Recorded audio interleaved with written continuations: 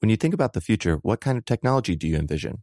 Whatever the future holds, artificial intelligence will undoubtedly be at the heart of it all. Join Graham Class as he hosts Season 2 of Technically Speaking, an Intel podcast, and hear from the minds transforming healthcare, retail, entertainment, personal computing, and more with the help of AI. Tune in every other Tuesday and explore the latest technology that's changing our world today and creating a more accessible tomorrow. Listen to Technically Speaking, an Intel podcast on the iHeartRadio app, Apple Podcasts, or wherever you get your podcasts.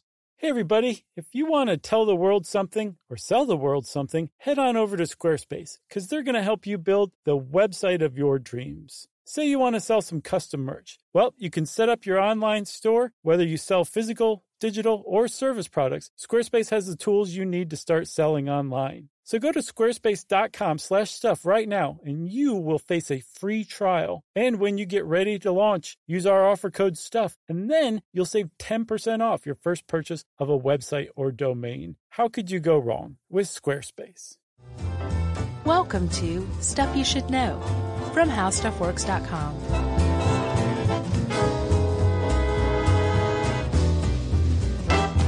Hey, and welcome to the podcast. I'm Josh Clark.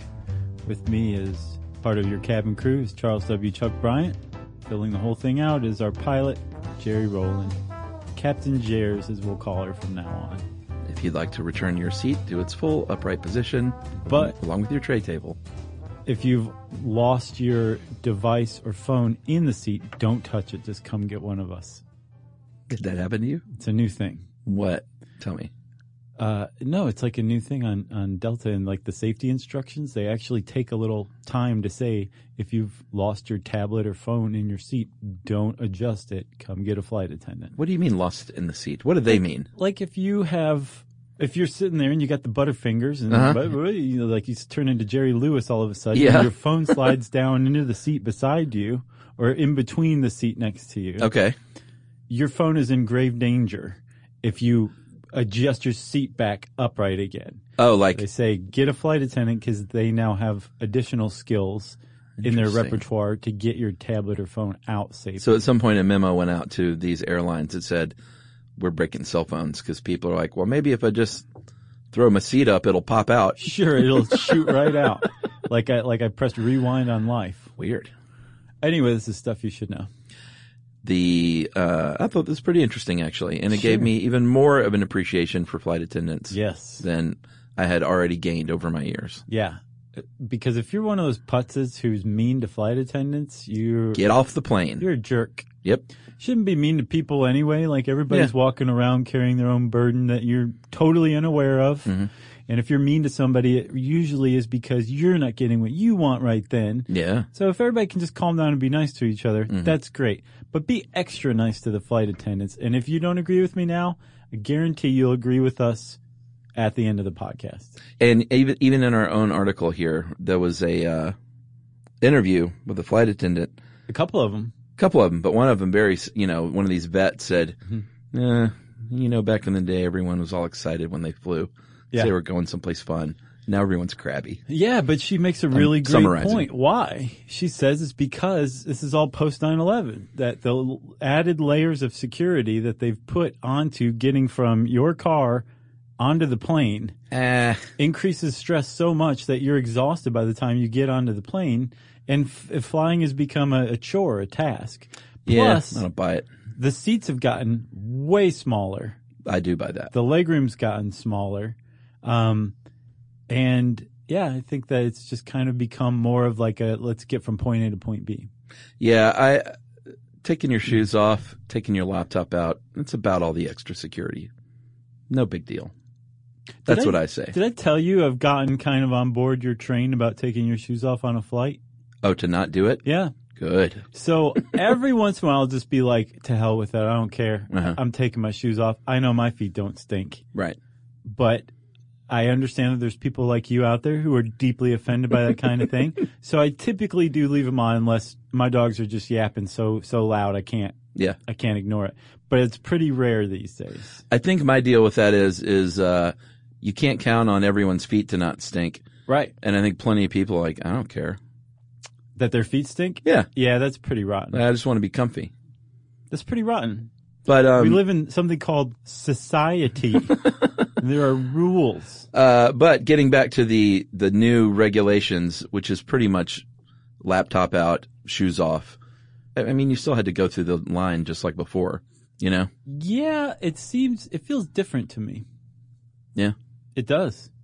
Different as in more time consuming? Yeah, much more stressful. Like it's not an event like it was. It definitely used to be an event in a person's life to go on an airplane. Well, do you have a different feeling when you go on vacation compared to work travel? As far as the airport goes? Yeah, and how you feel about it? Zero. Same? Yep. Same stress? Yes.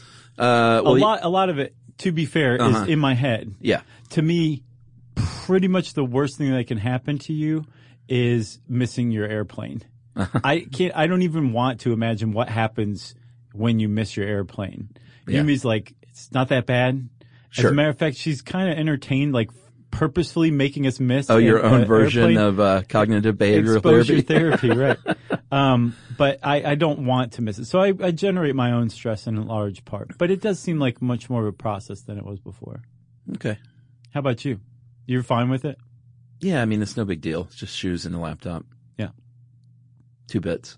But it does seem like, and I read this Travel and Leisure article about flight attendants, where the author was saying, or I think she was quoting a flight attendant who was saying, like, we've all kind of decided as a group that we're fine with just getting on an airplane and getting to where we're going, and it doesn't have to be this luxury experience. Right. And as a result, the price of an airline ticket has come down dramatically compared to the golden age of flying. Oh, yes. yeah, but then it has gone back up since it was pretty cheap. Yeah, but relative to, say, average income, it's, I think, much less than it was in, say, like the 60s. Right. But in the 60s, they were cutting like cuts of meat on a cart in front of you. I'm not kidding. There was a carving station that they would move. I'm not kidding. I've seen pictures of it. I believe it. I think it's funny that that's the definition of fancy is a carving station. It really is. I mean, it is. The guy had the hat and everything. Yeah. Well, you and my extended family agree on that. But it's true. And all of us take our shoes off while we eat our carved meat.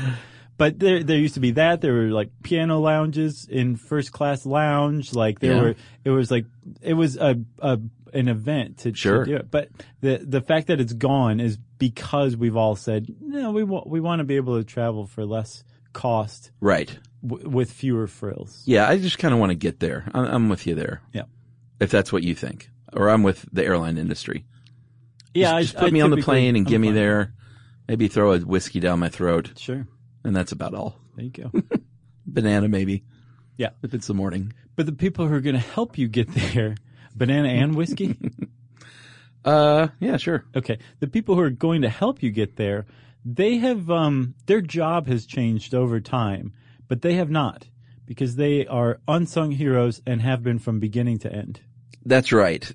The early days of plane travel, they hired, young men to take care of the stewardship of the plane. Cabin boys. Yeah. Remember Cabin boy. That Chris Elliott movie? Yeah. I think that was a boat cabin, but still. Sure. Still a cabin boy. Yeah.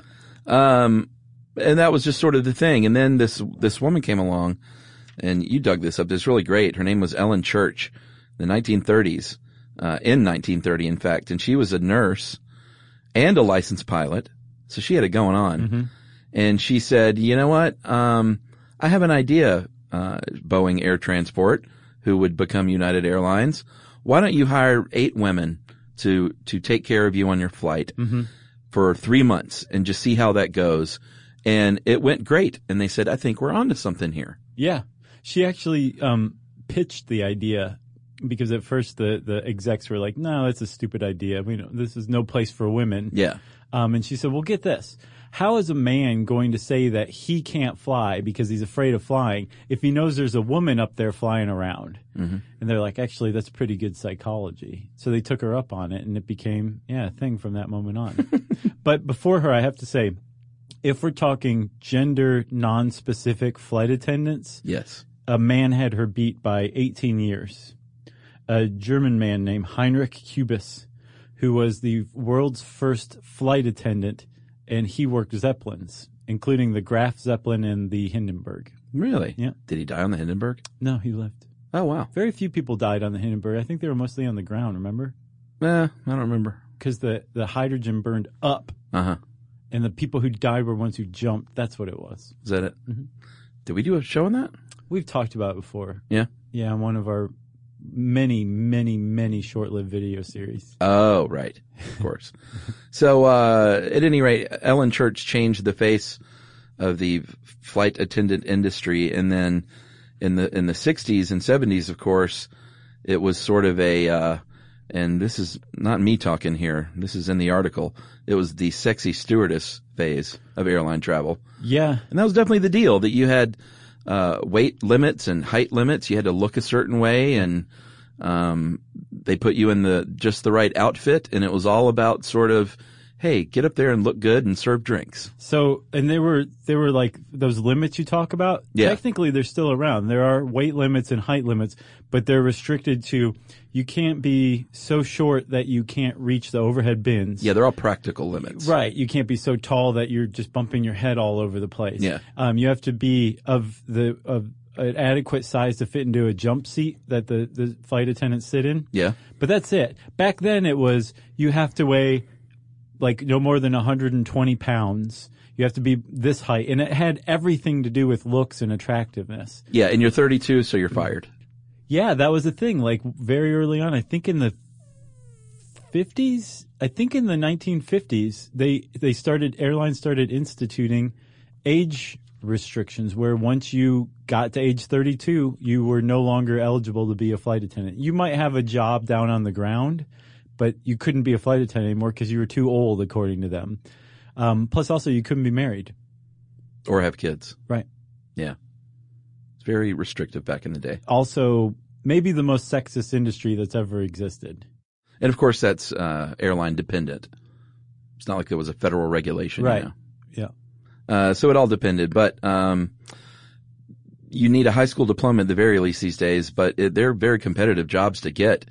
Gone are the days where you can just waltz in there with a headshot and get a job as a flight attendant. A lot of people want these gigs. Mm-hmm. And so if you have a college degree, then you definitely have a leg up these days. Definitely. But it's always been pretty competitive. Supposedly in 2006, Delta announced that they had 1,000 openings and got like 100,000 applications. Yeah.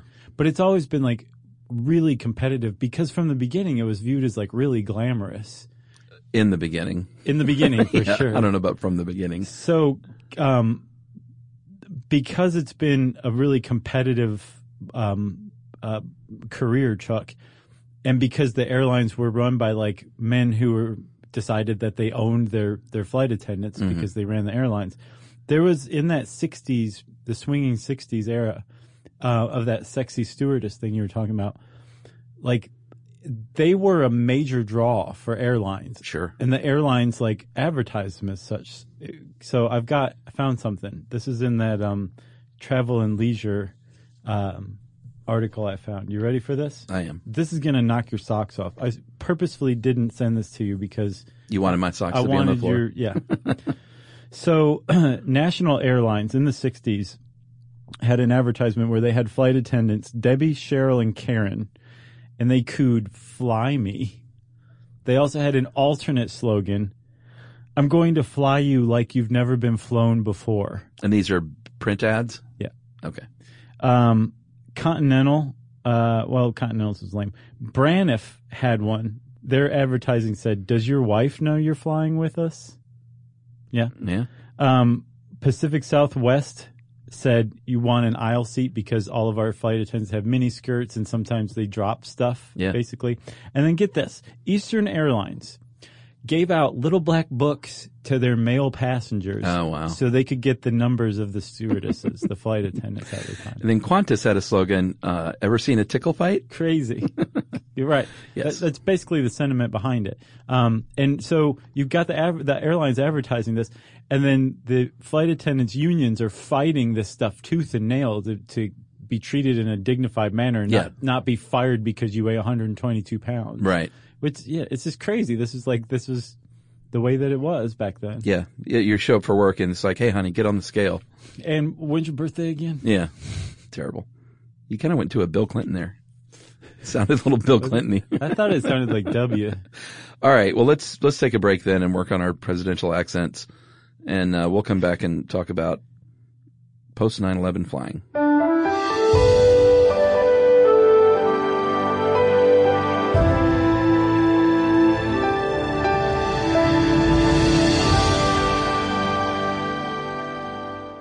Today's episode is brought to you by Altoids because, let's face it, unraveling the mysteries of the universe is tough work. But with Altoids, your breath will be stronger than a black hole's gravitational pull, more intense than an alien abduction, and more reliable than your phone's battery during a podcast marathon. When it comes to needing intense freshness, Altoids have you covered. Altoids are stronger than your favorite conspiracy theory, more intense than the latest true crime docuseries, and more reliable than a Bigfoot sighting. They're not just mints, they're curiously strong mints. Find Altoids in the checkout aisle. Grab your tin today.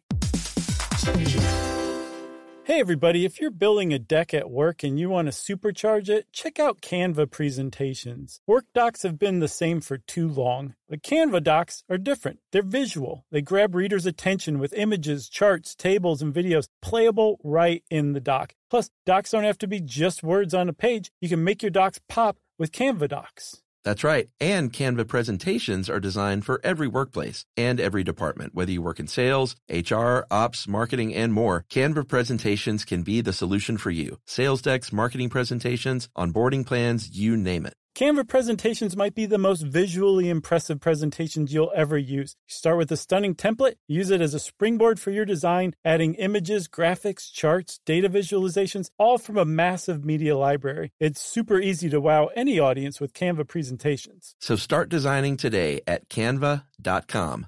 Designed for work. That's CANVA.com.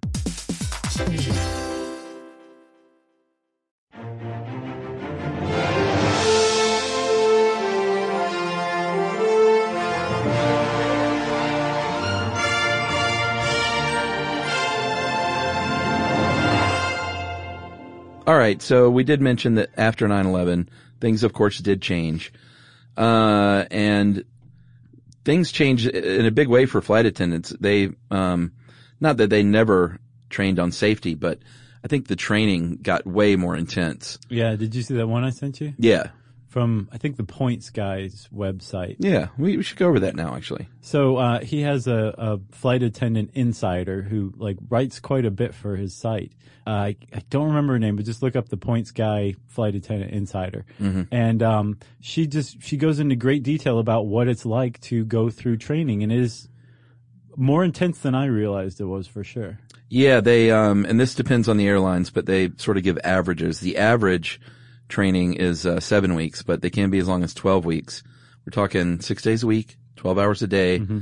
and they call it Barbie boot camp because you don't show up in your sweats and tank top with no makeup. Right, it's not like you're a passenger. No, yeah, exactly. Your big fuzzy slippers right. And your pillow from home. No, you show up as if you are there to work a flight.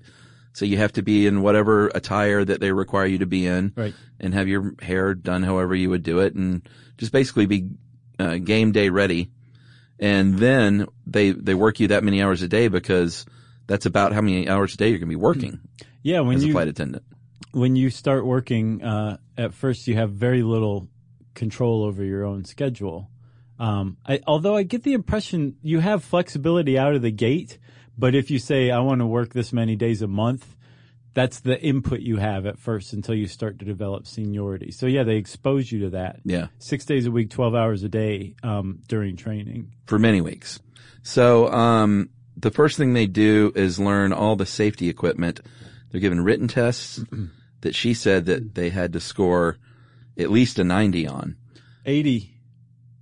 I said that really weird, didn't I? Yeah, well, she said if it was 80, they had to retake it. So they had to score at least a 90 to pass. I gotcha. And then practical exams where you had to score 100% on these practical tests. And that basically means you were on a fake plane doing the thing. And it's not like you're serving that Diet Coke wrong. It's mainly 90% of this training, 95% of this training. Yeah, that's what she said. Is equipment, safety, all that stuff. Right. Like the first stuff where they're giving you these tests that you have to score high on is here's all of the stuff you need to know about the equipment. And then there's the drills where you're showing that you know how to use it in these simulated emergencies, right? Yeah, like smoke's pouring in a cabin. What do you do? Did you see that one picture of Emirates Airlines? It's like the big, I did not. Like a third of an Emirates plane, basically the main cabin. Yeah. With the slide out going into a pool inside like a hangar. Uh-huh. And you're like, oh, they're going to have to go down that slide. Yeah, that's not. There's no way they're not going down that slide in high heels and everything too. But they're running these drills, and apparently this is a big.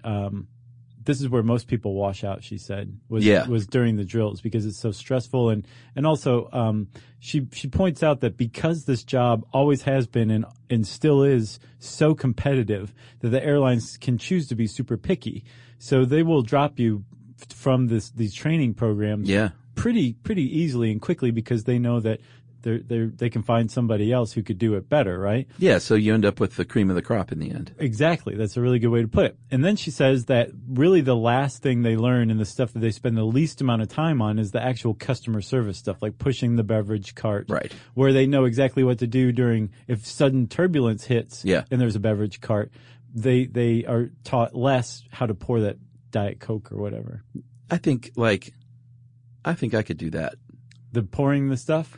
I would get so stressed out. The whole thing, like I've seen it enough now. We travel enough for work where if like a flight attendant was like, oh, my ankle, I could throw on the vest and run beverage service. You'd be like, step aside. I've got this. Like I know exactly how they're doing it. I'm paying attention. Would you splint the person's ankle first and then take over beverage service? I would splint the ankle and then I would get up. Do you want peanuts, pretzels, or a Biscoff cookie? Yep. What kind of drink you want? Can't serve peanuts anymore. No. Sure you can. I had peanuts the other day. What? Yeah. You had peanuts on a flight? Yeah. I think they don't serve peanuts if someone's allergic, but I don't think they banned peanuts. It was my impression they have just stopped. I've been on so many flights where they're like, well, we've got peanuts, but you can't have them because 13E is allergic. And everybody's like, oh. Now they have almonds. Yeah, they did have almonds on a Delta flight the other day that I was on. They're delicious. You had peanuts on a flight. That's like a coelacanth. And then I'm a sucker for those Delta cookies, though. Are you? I have desensitized to them. I actually just do pretzels now. Those Biscoff cookies? Mm-hmm. I used to be a junkie for them. I like them. Yeah. I mean, it's just a little, cinnamon? A little treat in the air. A little shortbread something or other? It's like a gingerbread kind Gingerbread? of. But it's called speculoos. Ew. Which is the worst name for a dessert treat on the planet. It says that on the package? Speculoos. It's like, that's the original Dutch name for that. Interesting. I'll tell you where the money is, Chuck. Where's that? I don't remember what airline it is, but they have this Dutch treat. It's two thin, very sweet waffle cookies with a caramel, like, inside. Yeah. Right? Caramel sandwich. And they say, take this thing and put it over your hot coffee and let the steam from the coffee warm it up. And brother, you were on cloud nine. Who tells you that? The flight attendant? The package. Oh, okay. The flight attendant doesn't tell you that. Right. They just go, here, read this package. That sounds like some fancy international type of flying. No, it was domestic. I think it was Midwestern, though. There's a lot of European immigrants from the 19th century. Right. So that would exerting their influence. Yeah. In all the best foodie ways. Yeah. We got sidetracked there. Where were we? Well, we were talking about how difficult the training actually is. Yeah, and that's sort of the long and short of it. I mean, it's long, it's sort of grueling, and at the very end is when you learn she said that you learn that 5% of time you spend is what you end up doing 99% of the time. Right. But you just have to be so prepared for that 1%. Yeah. In case something goes wrong, you can just react on instinct. Well, what made me feel really good was that she said the flight attendants you were flying with are so well trained, and they also have to go back for annual training every year to learn like new stuff that the airlines have figured out, learn new procedures, whatever. And anytime say like an airline deploys a new jet in its fleet, they got to go figure that out because the safety stuff's in different places, and they need to know this stuff, and they need to be able to remember it and act on it during an emergency. So I guess I didn't really realize this, but any flight attendant on a commercial aircraft that you're flying is capable of saving your life should an emergency arise. Yeah, I mean, they even go through like baby birthing training. Right. So the next time you want to yell at them because they're saying the overhead space is full. Yeah. Remember that person can save your life if this plane starts to go down or lands in the water or something. And it's not their fault the overhead space is full. No.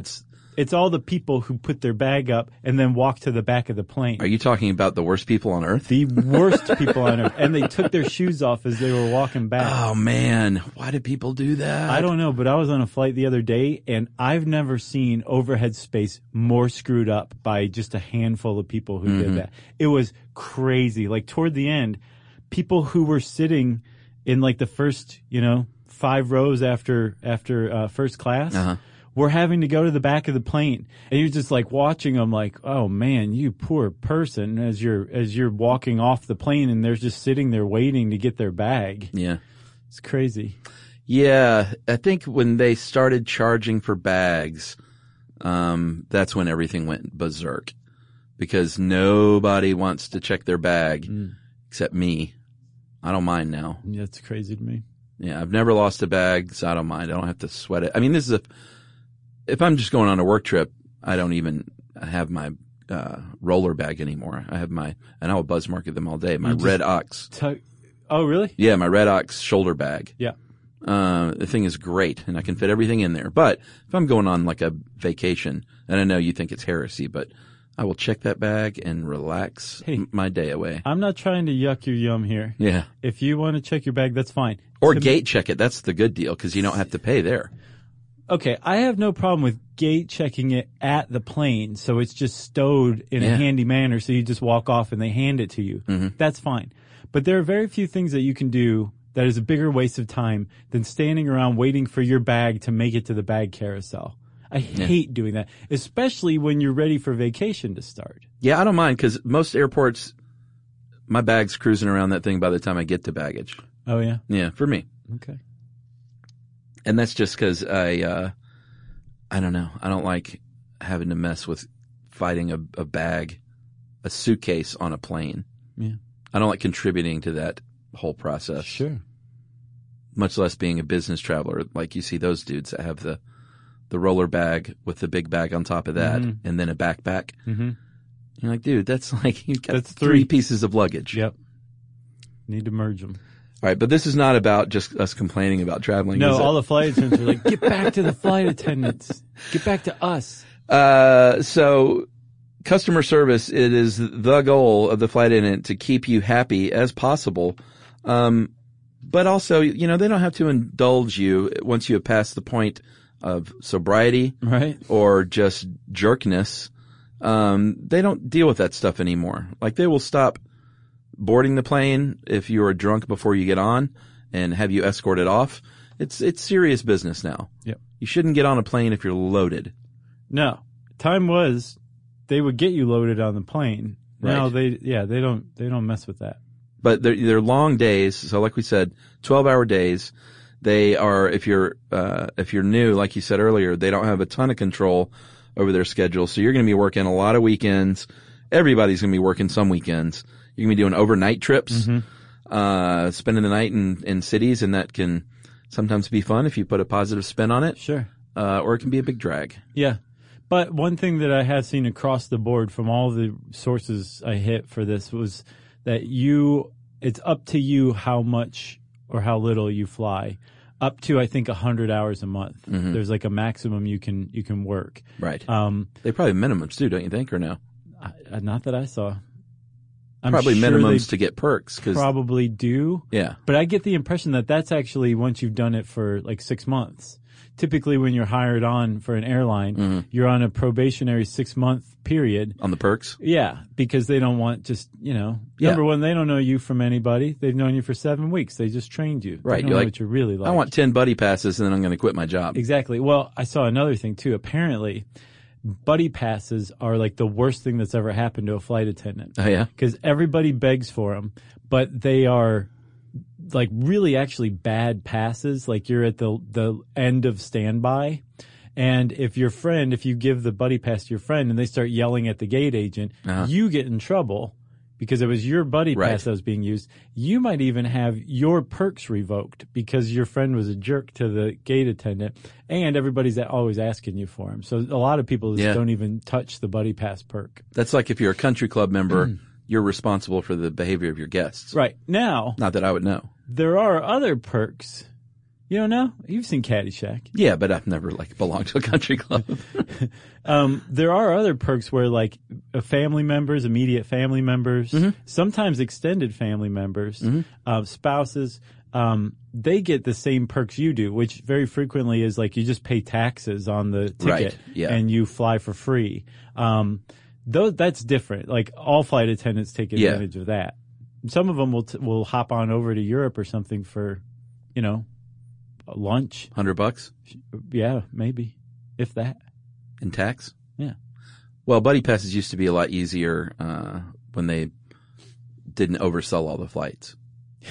Like I used to have friends back in the day. I'd get a buddy pass, fly, no problem. Right. But now you're right. You're in a bad position. Yeah, you No are. matter what. Do you remember flights where like entire rows would be empty? It was the They'd be best. like, "Well, the flight was scheduled, so we have to stick to it." It's strange now. What a day. So you're going to be working 75 to 85 hours a month generally, but like you said, I guess you can't go over that 100 mark. And interestingly too, another thing you get trained for is, very sadly, human trafficking these days. They will fly, kidnapped people right in front of people's faces. And so flight attendants now are trained to spot this kind of activity, which, can mean like an adult who doesn't really understand about the final destination. That's a bad sign. Yeah. Or if it's, like an adult traveler with a minor and it definitely looks like a little more than parental behavior going on. Yeah. Like don't get up and go to the bathroom, that kind of thing. Apparently that's how it started. There was a man who caught the suspicion of a flight attendant named Sandra Fiorini. She worked for American Airlines. She noticed that like a late 18-year-old teenager age guy who was had an infant that still had the umbilical cord attached. And like a bottle of milk in his pocket and a couple of diapers stuffed in his pocket, his other pocket. So like this baby was stolen or bought or something. Yeah. And she started looking into it and found out that this was actually a big deal, and teamed up with a woman named Deborah Sigmund who founded Innocence at Risk. And they kind of started this program where now if you're a flight attendant, one of the things you're trained for is to recognize human trafficking. And they actually, a bunch of flight attendants volunteered at the last Super Bowl to look for human trafficking, because apparently the good at Super it. Bowl is like also the Super Bowl of prostitution Right. and human trafficking in the world every year. So flight attendants went to the Super Bowl and volunteered to kind of like keep tabs on things and call out people they thought were Amazing. human trafficked. You mean the And big game? Yeah. Yeah. Somebody wrote in and said, you can call it Super Bowl. Sure. They can't do anything. Yeah, you can't like advertise anything using those words. Right. I don't think. We can't sell our Super Bowl bobbleheads that we No. have a box full of. It's too bad. It was a poor investment. Should we take our final break here? Yeah. All right, let's do that. We'll talk a little bit more about some of the perks and drawbacks right after this.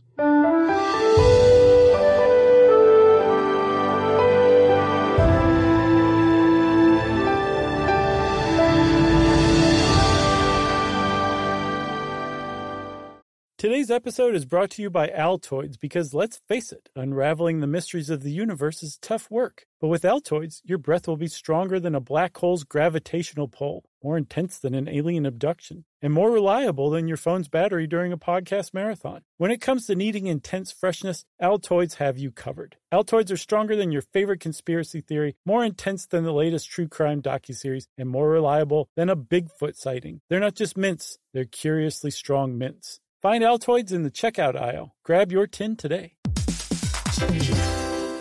Hey everybody, if you're building a deck at work and you want to supercharge it, check out Canva presentations. Work docs have been the same for too long, but Canva docs are different. They're visual. They grab readers' attention with images, charts, tables, and videos playable right in the doc. Plus, docs don't have to be just words on a page. You can make your docs pop with Canva docs. That's right. And Canva presentations are designed for every workplace and every department. Whether you work in sales, HR, ops, marketing, and more, Canva presentations can be the solution for you. Sales decks, marketing presentations, onboarding plans, you name it. Canva presentations might be the most visually impressive presentations you'll ever use. You start with a stunning template, use it as a springboard for your design, adding images, graphics, charts, data visualizations, all from a massive media library. It's super easy to wow any audience with Canva presentations. So start designing today at canva.com.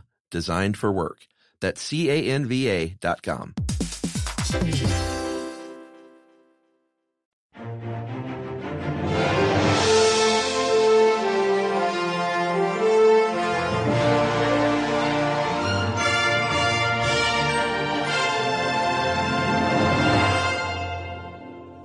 All right, let's talk about pay.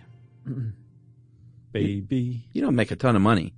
I think starting salary's in the mid-30s Oh, no. for a flight attendant. That's no. Starting salary can be like 18. Oh, really? The median in 2012 or 13 or 14 was 37. The median. Yeah. That's the middle. That's not much, you know? Uh-huh.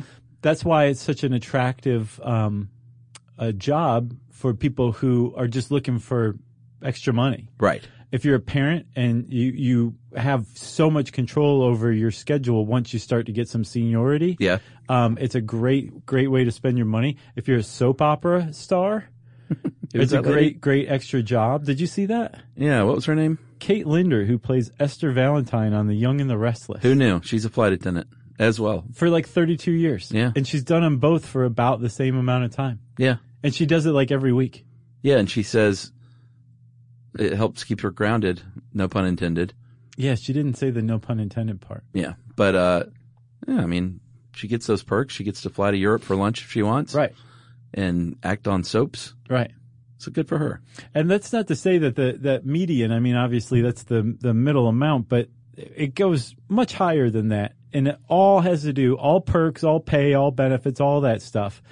The flight attendant profession is all about seniority. Oh, sure. And there are plenty of flight attendants out there who are career flight attendants, and you know, like Kate Linder. Uh-huh. She's been doing it for 32 years. There's another woman named Candy Bruton who is a 43-year veteran of flight attendant. Yeah.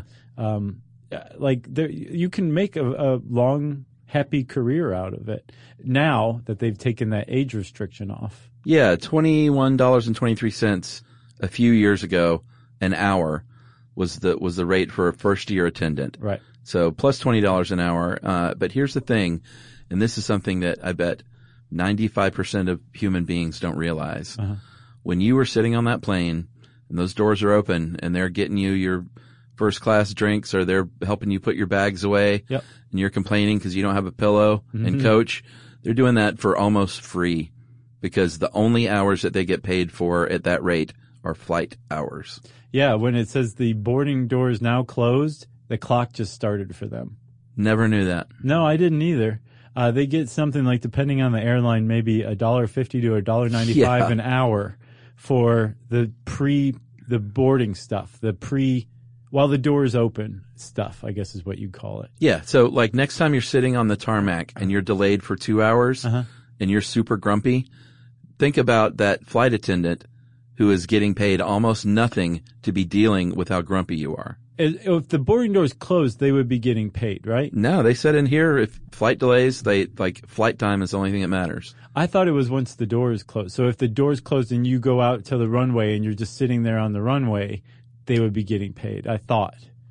That's not what it said. Somebody let us know. Because it said in the article, if next time you're on a big flight delay, think about the fact that they're not making any money. I know. And that's probably why the airline put it in there, because can you imagine how much money they would have to pay in flight attendants for flight delays? Yeah, but it's not like the flight attendants are just like, I'm off the clock. Don't bother me. Once we get into the air, you can bother me. You don't hear that, so they should be paying them for that. Hey, I agree.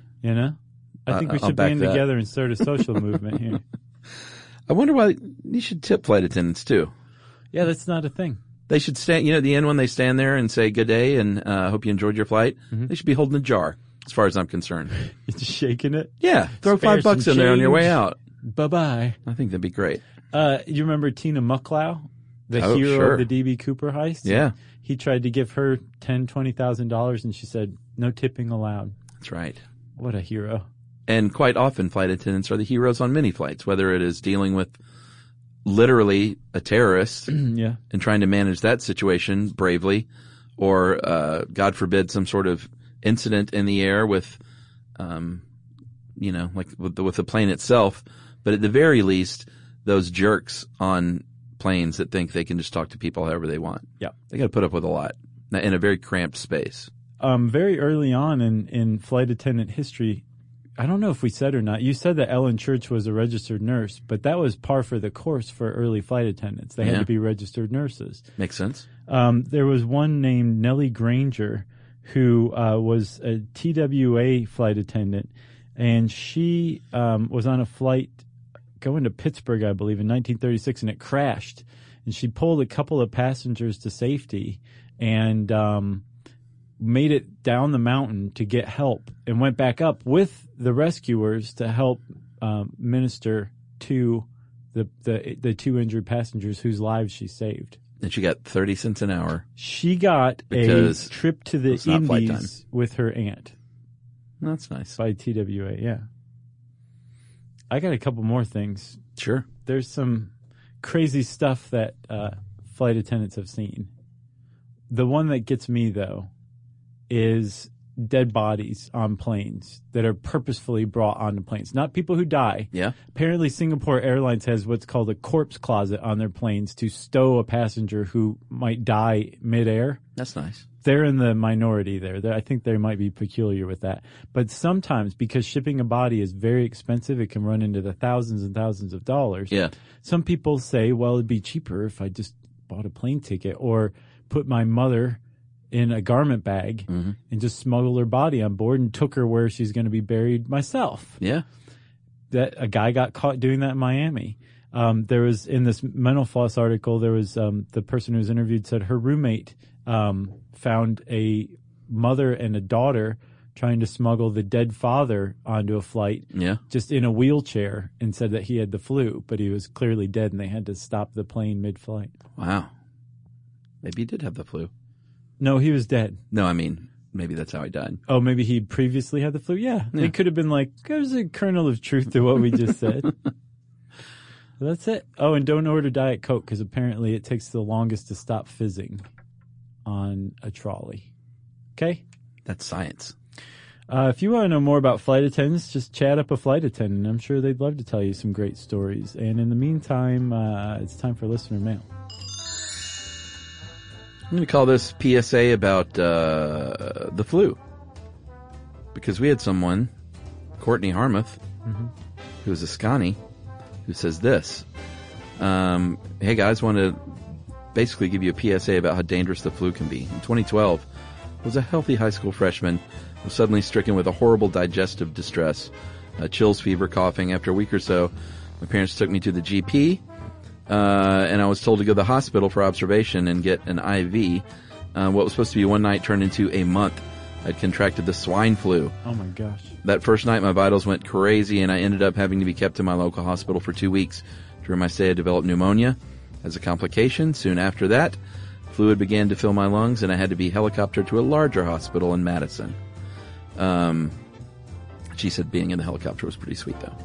Oh, really? Yeah, even though, you know. I would think being sick in a helicopter would not be comfortable. I think she's a bright side person. Okay. For about 20 minutes, I was only taking in about 30% oxygen.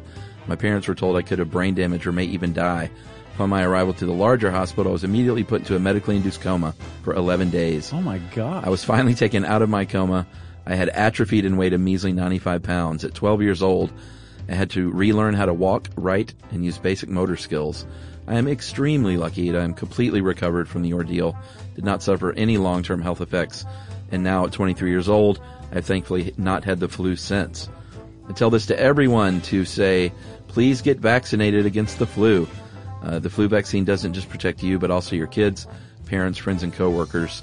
Really love your show and want to thank you for doing such a great job about important and sometimes hilarious topics. That is our Wisconsinite fan, Courtney Harmuth. Thanks a lot, Courtney. Glad you made it through that one. That was pretty scary. Yeah, we said the flu could be dangerous. There you have it. Courtney just proved it, everybody. If you want to tell us a great story that is harrowing and amazing, we want to hear it. Or if you have a good flight attendant story, that's a good one too. You can tweet to us at SYSK Podcast or at Josh Clark. You can hang out with us on Facebook.com/Charles W. Chuck Bryant or /Stuff You Should Know. You can send us an email to stuffpodcast@howstuffworks.com. And as always, join us at our home on the web, stuffyoushouldknow.com. For more on this and thousands of other topics, visit howstuffworks.com.